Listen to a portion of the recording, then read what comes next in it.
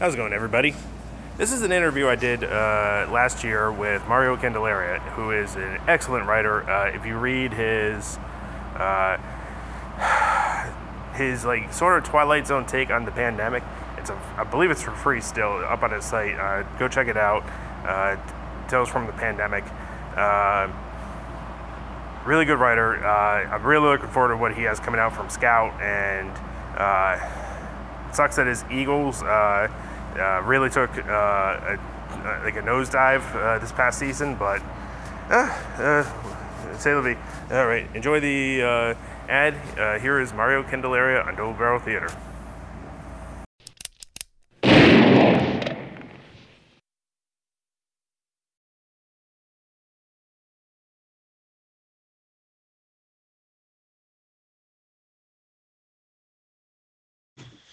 So, are you happy that football's back? Yes, I am. I'm a big hockey fan also, and I watch a lot of wrestling, so I see sports all the time. But there's just something special about the Eagles and the NFL that I don't really get from other sports. I think maybe it's because it's one day a week for the most part. It's easier to keep track of. Well, it's 16 games a year, so Yeah, it's like your season could be done in the first 3 weeks. It's like, oh, we're 0-2. It's like we allow ourselves 6 losses if we expect to go to playoffs. So if you start 0-2, you're like, eesh. Like we got the whole season to go, and we can't lose 4 games. yeah. So now I see that you're a Philly fan. Now, the day that they pelted Santa Claus with snowballs, where were you? I'm not sure if I was alive, honestly. And if I was probably. Was that an annual tradition? I don't think so. I don't hear about it anymore. You just hear about it the one time from the '80s, and that's really it. It's like any epic story that people tell at a party over and over and over. It's always the one time, and it always gets bigger and better with each telling you hear it. I feel like how elated were you, and where were you for the Super Bowl win? Because I saw true fans years, and I thought the Cubs winning the World Series would do it, but no, Philly winning the Super Bowl was like everybody was just like, all right, party on. We're like, no one's stopping us. Like if we're burning a couch in the middle of the street, we're burning a couch in the middle of the street. And Yeah. the best was the police announced that, hey, in case we win the Super Bowl, we are greasing all the light poles and telephone poles, just in case someone decides to climb on it and do crowd surfing from there, because we know how you guys are. But you do know that Philly is the only stadium that has a jail inside the arena, right? Actual jail. That's because they didn't want to gum up the legal system by having people show up at court, so they just had a judge downstairs to take care of any fines and sentencing on the spot. All right, man. So, one thing I want to talk to you today about is I watched your short video on YouTube, which was awesome, by the way. What was that called again? The Chart. All right, and that is available on YouTube. You also did an anthology called Life in the Pandemic. All right, correct me on this one. I know pandemic was in the title. Close. Tales from the Pandemic. Tales from the Pandemic. Okay. Yeah. So, I know from past conversations that you're a stand-up comedian, or experienced as a stand-up comedian. I gotta say, because each story was 1, 2 pages, maybe 3? Yeah, 3. Yeah, 3 and a couple of them. The setup, punch, and hard-hitting nature of each of those was excellent. Because horror and comedy are like twin, they're twins basically. One's one way, one's the other way, but they both follow similar rules in that, you're setting up the rules. If you don't mind me talking about a couple of the stories, there was one where it's like a little girl and she's told, always wear your mask. Always wear your mask. I'm not going to spoil what happens, but the horror tropes and like the setup and punchline of like, well, of course she's gonna meet a boy that's not wearing a mask, and of course, like, and what happens after is pretty horrific. Like, but it wasn't like gory or like the horror that you pulled off in that one. I really appreciate because it was thinking, it was timely. Like, I got huge from the introduction and to the outro. I got a huge Twilight Zone vibe off of it, and yes, a lot of people try to be Twilight Zone, but they fall short. Yours actually was legitimate, like Rod Serling level Twilight Zone. I gotta say, congratulations on that. That was a huge accomplishment. Thank you. I appreciate you saying that. This was a book that we put together spur of the moment. It was, when the pandemic hit, when we were still in it now, but a lot of things were shutting down. A lot of publishers were shutting down. I had a lot of friends who were out of work. So I just wanted to try to put something together, both to, lift their spirits and give them, a couple extra bucks here and there. I mean, 3 pages isn't a lot for them, but it's a good distraction, I felt. And just, hearing people like yourself giving us praise for something that we did like that. I mean, that's a reward in and of itself, I feel. But yeah, this is just something that I really just did with my friends for my friends. And we put it out there for free on Gumroad. I mean, it's pay what you want, but a lot of people are taking us up on the free offer just because we want to provide a little distraction for them where we can. Yeah. When you say Gumroad, like what Gumroad is that, just so that people know where to find it at? Yeah, so Gumroad.com. It's if Kickstarter is like crowdfunding, Gumroad is like your SoundCloud for various things. Lots of comic creators use it, and they put up files, musicians, photographers, models, all sorts of people. It's kind of like Patreon, but instead of a monthly reoccurring fee, you can choose to have one item for a static price as you go. It's like I was looking into Gumroad a while back. Like I didn't have enough stuff that I would have liked to have been able to like justify spending. I think it's like $1 a month or $10 a month for having a storefront. No, I have. There's a free app? Yeah. Oh, okay. I'll look into that then. All right. So all right. I don't want to like go too much onto like into the pandemic or tales from the pandemic, but how would you say like your comedy background influenced putting that together? Because were you just like looking around, like seeing like what people do on, because there's a lot of everyday life in there, especially like anyone who went through the pandemic or what we're going through right now is going to recognize, oh, I watched Netflix. Oh, like there's this mask thing. Oh, someone just sneezed. Yeah. Like did you like what were the tools that you brought to writing that, like from your comedy background? Because I feel like if people want to understand horror better, like they should study comedy just for the purpose of like the tools are there. Yeah, a lot of comedy is just observation. That's my forte, is self-deprecating observational comedy, where you try to find a nugget of what people know and that's universal and skew it in a way that, makes it seem absurd. And that's a lot of what horror is, like you said, also. We were just looking at what's happening in the news, what's happening in our personal lives, what we saw friends going through on social media, like people taking plane rides. What's up with that? So we did a story around that. I have many times sat here on my couch with Netflix or Prime or anything on, and it's always the dreaded, "Are you still watching?" It's like, yes, I'm still watching. Keep this train going.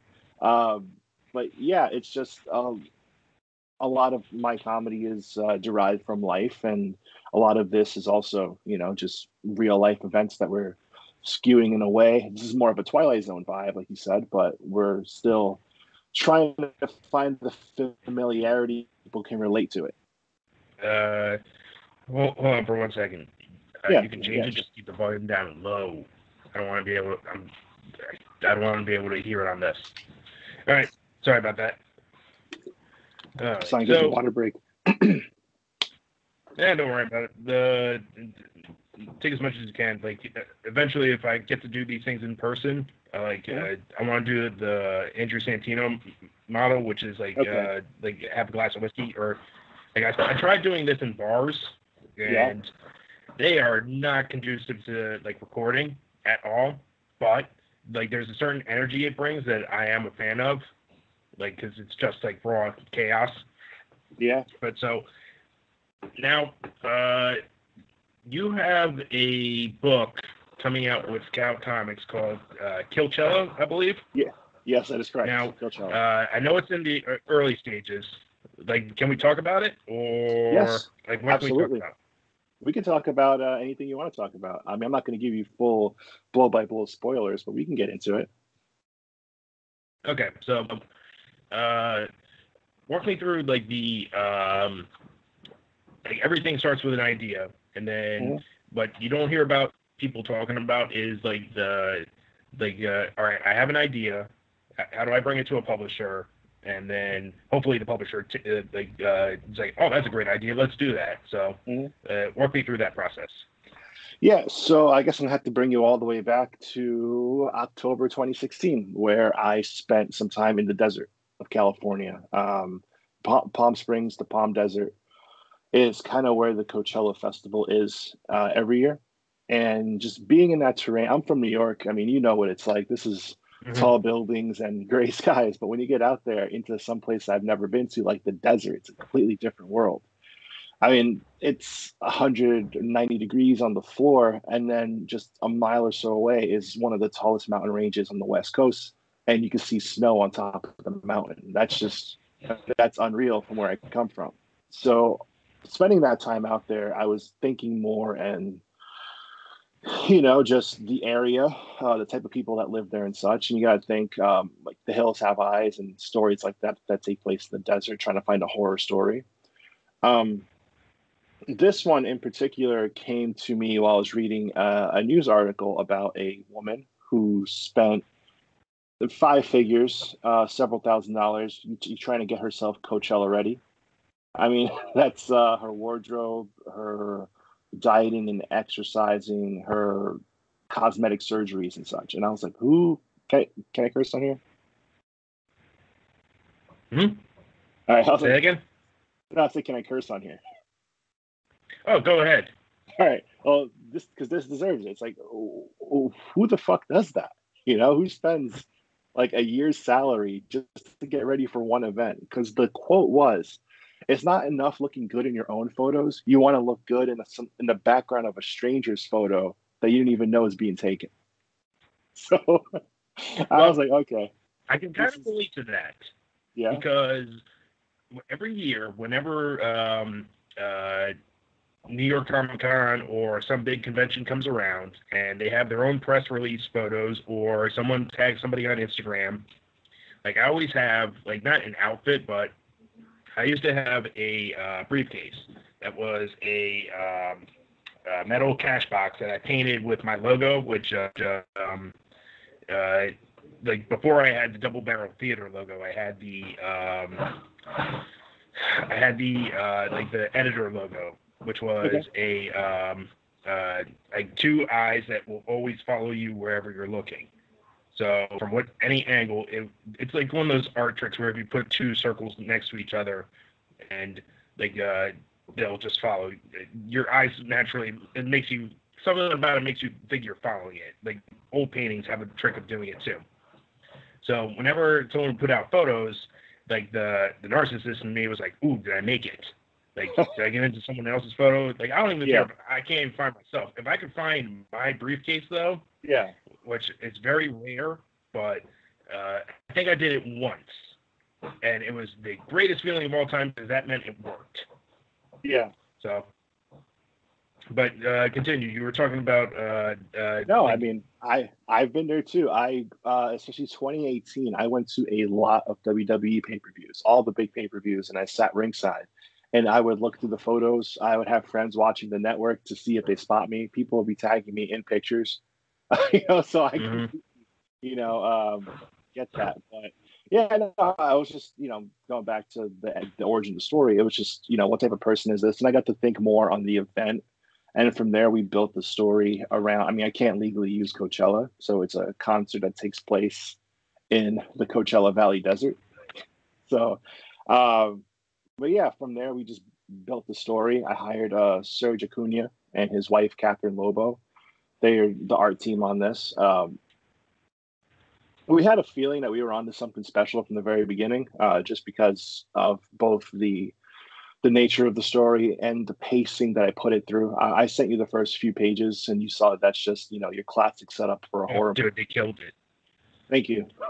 Yeah, like, I mean, you can see. Like in terms of, because there's so many tools that you need to have for certain stories, and with horror, you have to have the ability to set the tone. So like a lot of there's a lot of things that I'm not going to say hack, but there's a lot of things that are tired. Mm-hmm. And so when people draw things too dark, when they draw things too dark, everything's there's something out there, but we don't know where it is. And so they just make it dark. So you as the reader don't know where it is. However, me personally, I feel like when you know that, all right, that's a problem right there, that's a problem. And the people, the characters playing it out, they don't know it's a problem. Yeah. So I had a coffee and a power bar before this, and all of a sudden it's trying to kill me. Oh no. So we can just edit this part out.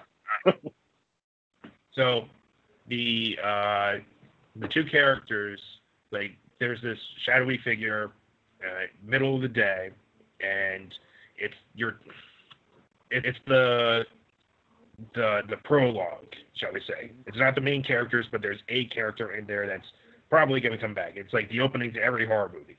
Yeah. Or not every horror movie, but the vibe. You ever see the movie Urban Legends? Yes. It's a slasher movie a long time ago. Late 90s, early 2000s. It's one of those great horror movies that just goes under the radar because I Know What You Did Last Summer and Scream also came out before it. Yes. But it's just such a great premise because the kills have a theme to them, and anyway, but yours does, which if it's about millennials and influencers and a horror setting with those, just killing two people that are spoilers, sorry folks, or trying to kill two people that are going for the Instagram shot is just they hit the tone just perfectly. I'm really looking forward to that when it comes out on shelves. Thank you. So it's coming out from Scout Comics, right? So yeah, 2021, early 2021. All right, so walk the audience through the process, because I've talked to editors and I've had conversations, but I've never actually gotten to the point where I'm actually pitching them stuff. Okay. I've showed them stuff and not had it happen. Now, you, on the other hand, are actually a success story of talking to editors. So for someone who doesn't know what that is, walk us through that. So there's two different roads to get books published. The first one is the one I took, in which you have an idea and you have sample pages, pilot pages, if you will, to show them a proof of concept of what the story could look like. And then from there, you have to have, your synopsis showing them where the story goes. That's what 99% of my interactions with editors are, where you have to approach them with an idea. You have to have all your stuff assembled and put together. It's like you're going to give them a package, pretty much like a door-to-door salesman with the vacuum cleaner. You have to have the vacuum cleaner. You can't just have the idea of a vacuum cleaner. So that's kind of what this is right now at this level that I'm at. But there are other people who can just talk with editors and sell them on an idea without that stuff. But you have to, of course, build up your reputation high enough in the first place to get there. Okay. So, how do you see your series? Is it a mini series or is it a graphic novel that's going to be happening? No, this is a 4-issue mini series. I mean, that's a graphic novel length anyway. But so yeah, it's a one and done story for me. Okay, so it's because like when people do horror stories, like part of it, like just like it's like, well, like the sequels to horror movies, like like a sequel to a horror movie is tough in that like you have to, it's like redoing a comedy, like to go back to that, like comedy sequels are a little bit easier in just that like you can remix the jokes and just have like similar beats, but you can also like I'm trying to think of what's the greatest sequel to any comedy of all time, but I'm not really thinking of it. But horror movies, on the other hand, you can, the killer gets away, so the killer is still out there. Excuse me for 1 second. Yeah.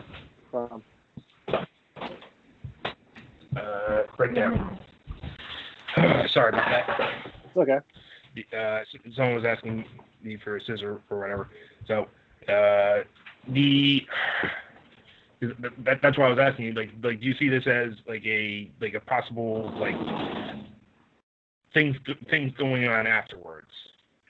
Like when you're making this, do you think you like give yourself the little bit of leeway to just be like, well, technically, if this goes viral, I don't know how the story goes, so I'm just like conjecture right here. Like, well, if one person does this and it goes viral, and then like there's another Killchilla next year, Killchilla 2, or Firefest, or like there's still like, do you give yourself that room? No, I'm just want to tell the one and done story right now, just because I don't want to get my hopes up for a let's say a sequel or such, and then the first book doesn't even get picked up. But I mean, that's the whole point of being creative. If you're a creative person, you should be able to find a way around adding on more to it, even if you didn't intend on doing that in the first place. I mean, like you said, you hit it on the head with that specific I guess plot point, that there is, a lot of millennial culture in there, Gen Y culture in there. So, it's just trying to figure out how to put those two dots together. Well, for the longest time, I thought I was like late Gen X. Then I realized, I'm early millennial. Then, but everyone goes by like what years that people were born. I think that's a useless measuring stick now, because I think your generation should be how you intook culture. Like there was generation radio, generation TV. Then once the internet hit, you have to go by app. What app did you use? Were you generation Facebook, or were you generation Instagram, or your generation TikTok? Because it used to be everybody had a shared I have a theory about this where it starts off wide. So you have all these towns that like don't interact with each other, and then they just get bottlenecked by radio, TV, newspapers, and then internet, and then bang, like whatever site that you're on, because like there was the MySpace crew, there was like Vine, there was Musical.ly, which is now TikTok. There's so many like you can go, like kids can go into a school now and not know what a single person else is watching, because like I watched TNT in the mornings, and I watched Cartoon Network in the afternoons. So that meant I was watching Saved by the Bell in the mornings, and maybe a handful of people, like a good amount of people knew what Saved by the Bell was when I was going to school, but nobody knew what the cartoons were. Like nobody knew what Dragon Ball Z was. Do you ever notice that? Because the like if I talk to like 13-year-old kids now, I might as well be talking to aliens. Yeah, I mean, it's the ever expanding number of options that we have are going out there. So before, when you had terrestrial radio and people listened to their serials of Superman and Green Hornet and such, it was generally a smaller audience. Not necessarily a smaller audience, be a larger audience overall, but smaller options. And then, of course, you had over-the-air TV with 5 channels. I think Carson, when he was on his prime, was on 3 of the 5 channels at the same time. So, that's not a whole lot of options for people who don't like Carson to click through or turn the dial or whatever it is that they did. I'm an older millennial, so I came around just when the internet was really starting to hit. But still, we had cable packages and such. I think there was basic cable at like 30 something channels. So a lot of my friends and I still watched the same things. You had your USA, your MTV, local channels. I'm drawing blanks right now. Cartoon Network, of course, when Toonami hit, you had Dragon Ball Z, what, at 5:30 and midnight again? Is that what it was? Well, there was that, but I grew up in a time period where on Channel 11, there would be because I had to be up at school for the bus at like 7:30, so I'm like at 6:30. That's WPIX 11, right? The WB? Mm-hmm. All right. WPIX 11, and at 5 o'clock in the morning, they had 2 anime shows. I didn't know were anime. I thought they were just cartoons. Yeah. The first one ever was Ronin Warriors. That came on at 5 a.m. Then, at 5:30, it was Dragon Ball Z. So, I would set up my VCR timer to record every day, 5 days a week, and I would watch them in the afternoons. Then, when Ronin Warriors went off the air, it got replaced by Sailor Moon. So I'm just watching these cartoons for years or whatever. Then I stopped getting up at like 6 o'clock in the morning to watch these things. So Cartoon Network comes along, and it's like anime is an actual word now because Toonami has Sailor Moon and DBZ. They didn't have Ronin Warriors. So so like I was like not ahead of the curve, but just like me watching cartoons and not knowing the difference between what was made, because technically a lot of it was made overseas. But that was just like an experience of just like, no wonder why I was the only one that actually got up early enough in the morning to watch these things. So that's why I say I've been like for 30 years or 25 years, just like I've been a fan of this stuff. Yeah. Did you have something like that, like where it was just you found it early on, and then because like I feel like you have to get comics and like superhero crowds early enough. Like if you're introduced to it later on. Yeah, so for comic books, I definitely got into, like, I was still a teenager when The Walking Dead and Invincible came out at the same time. For a while, they had the same numbering because they came out from Robert Kirkman at the same time. I got in on Invincible and The Walking Dead on the ground floor. But for pop culture, I was more comedians. Like, I remember Kevin Hart before he blew up. A lot of the bigger comedians now I would watch because Comedy Central always had those shows where it's a half hour, but they would feature 4 or 5 comics who were just starting out, and I would watch those all day long. And then, of course, those names became familiar, and then watching them start to do their full half-hour specials, and then from there blowing up to movies and TV, like feature cameo roles, and then they get their own hour specials and Netflix specials, and then they get their own, TVs and shows and sitcoms and such. So I was always getting in on comedians earlier than anything else. Now, as a fan of comedians, I gotta wonder: were you a bigger? If you had the option to, I don't know if you had the. Would you listen to Howard Stern in the morning, or would you listen to Opie and Anthony in the morning? Stern, because that was like just the bigger one when I was growing up. At least where I was. Yeah, the movie. Because I feel like. Go ahead. I said he had that movie, Private Parts. I mean, that's like Opie and Anthony. That is still one of the funniest movies of all time. Yeah, that wasn't as big. That was more like getting Mr. Pibb versus Dr. Pepper. Yeah. You're lucky I get that reference. So, because Opie and Anthony, I would listen to them, and that's where I got introduced to Rich Voss, Patrice, Colin Quinn. There was just so I have a job where I had the ability to listen to things a lot because I had a lot of not free time, but like, no, they didn't care what I was listening to. So I would take these old recordings of like that are online of Opie and Anthony, and I would just replay those, like greatest hits. I remember Bill Burr when he was Little Billy Burr on Opie and Anthony, and I remember like late at night on Comedy Central, like watching his half hour where it's like him owning a pit dog in the hood, and like he's just this like short white guy with red hair with a pit bull, and it's just like, man, I'm enjoying this respect that I'm getting from everybody.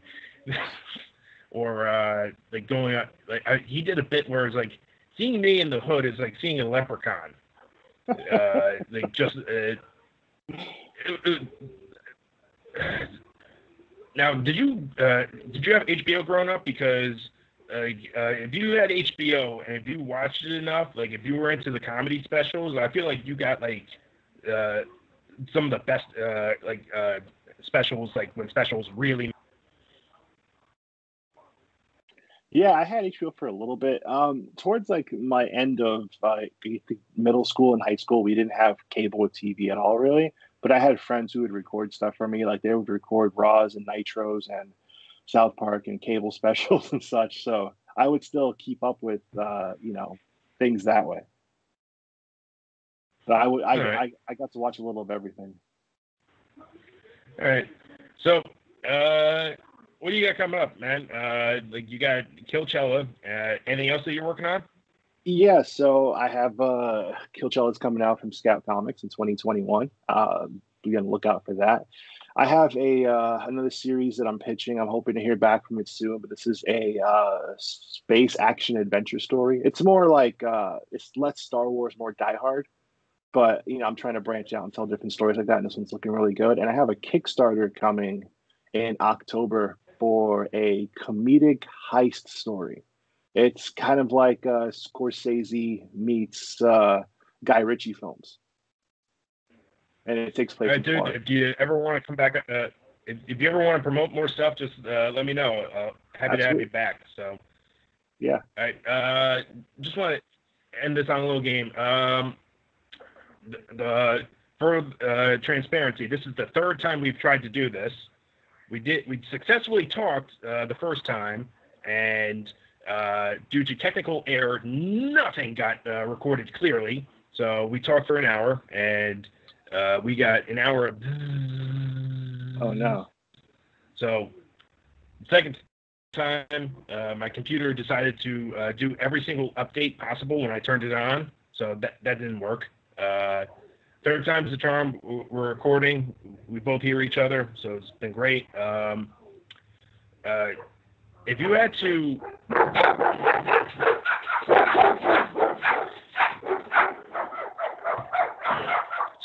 if you had the opportunity to ask one question in any comics universe, it could be like our universe of the industry or a fandom. What would your one question be? Mine personally would be, why did Lex Luthor that's 10 talks. It's all right. Okay. Like, why did Lex Luthor decide to build the giant robot like the first time that he could? Like, it's like, really? Giant robot? Like, that's what you're going with or whatever? What would yours be? How come Alan Scott's ring never worked on wood? What was your question? How come Alan Scott's Green Lantern ring did not work on wood? All right. That's a good question. All right, man. Thanks for joining me. Happy to have you back. Good luck to you, all right? All right. Go Birds. Go. My team's playing tomorrow, so peace. Yeah. All right. Take care. Thank you. This podcast is brought to you by Double Barrel Theater. Please check out our comics. Check out our Facebook. Check us out on Twitter. Check out the author, Matthew Kale, on Twitter, MW Kale, and on Instagram, MW Kale. Peace.